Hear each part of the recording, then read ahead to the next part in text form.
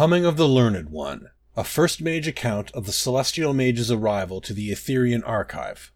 Volume 1. The Learned One has begun work in the upper chambers that promises to be the most scintillating magic I have ever witnessed. It will consume the upper floors of the archive, and I am among the stewards of the upper floors. I cannot think of a better way to die than writhing in the sorcery of the Learned One, but it means my time on Nirn grows brief. Thus, I spend my final days recounting the Learned One's arrival. What follows is a recollection of the archive's defining moment. Though we built it intending to reach for Aetherius, it was a denizen of Aetherius who found us.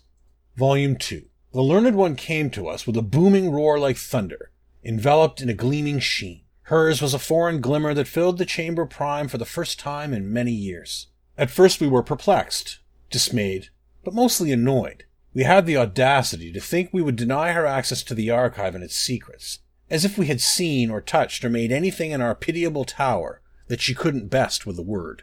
We voiced our displeasure at her arrival, and bade her take leave of us. Angelin and Enveril continued their research as if nothing was amiss, squinting to read through the brightness. Her light told us she was displeased. Its intensity grew, and in the moment we thought she was Magnus come to Nirn, burning like a miniature sun. Vandor, Yanaril, and Tuintar were swallowed in her glow and never returned, leaving blasted streaks where they once stood. The rest of us fell to our knees, not in surrender, but in euphoric elation. Never had we glimpsed such wondrous magic. We welcomed her then. What choice did we have? We wept and kissed her feet as she entered the tower. Volume 3. In the beginning, the Learned One frequently graced the experiment halls. That first day, her very presence sparked long dormant casting circles to life all at once. 3 of my subordinates were frozen solid in the Hall of Storms, lost in a sudden rush of magic. A dozen more vanished in the Stairway of Flames. So powerful was the fire that burst to life when the Learned One entered that there were no ashes, no sign that they had ever even been. 12 lives incinerated more efficiently than any spell I have ever constructed. It was beautiful. Volume 10. We first mages thought ourselves the apex of brilliance for years. The Learned One has shown us in these few short days that we have been stumbling blind our entire lives. But despite her power, she has been troubled. She does not seem to trust in herself. She needs the archive, she says, to cast her greatest magic yet, to seal herself into the upper floors. She says it is for the protection of mortals, of Tamriel as a whole. I know not what she means. Where she goes, she brings magic. She brings beauty. Danger is only a side effect.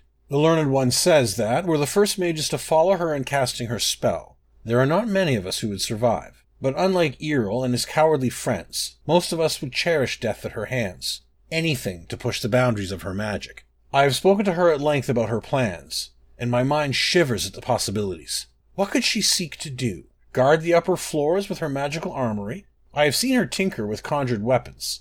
Clearly she has needed her magic to do battle before. Does she seek to mask the upper floors with a conjured shield? Incredibly costly and inefficient, but it would work. Or could she, and I do not write this lightly, seek to hide herself behind a dragon, a broken dragon, to travel the line, and then cut it, wrapping herself in a context where no one could ever follow? Such a venture could explain even her fear. It would explain the magic she has been working. Or am I overthinking the issue? Though she is the most powerful sorcerer I have ever encountered, she has exhibited directness that, like her magic, I cannot replicate. Whatever she has planned, it will be a feat of magic, and it will move us, I am sure.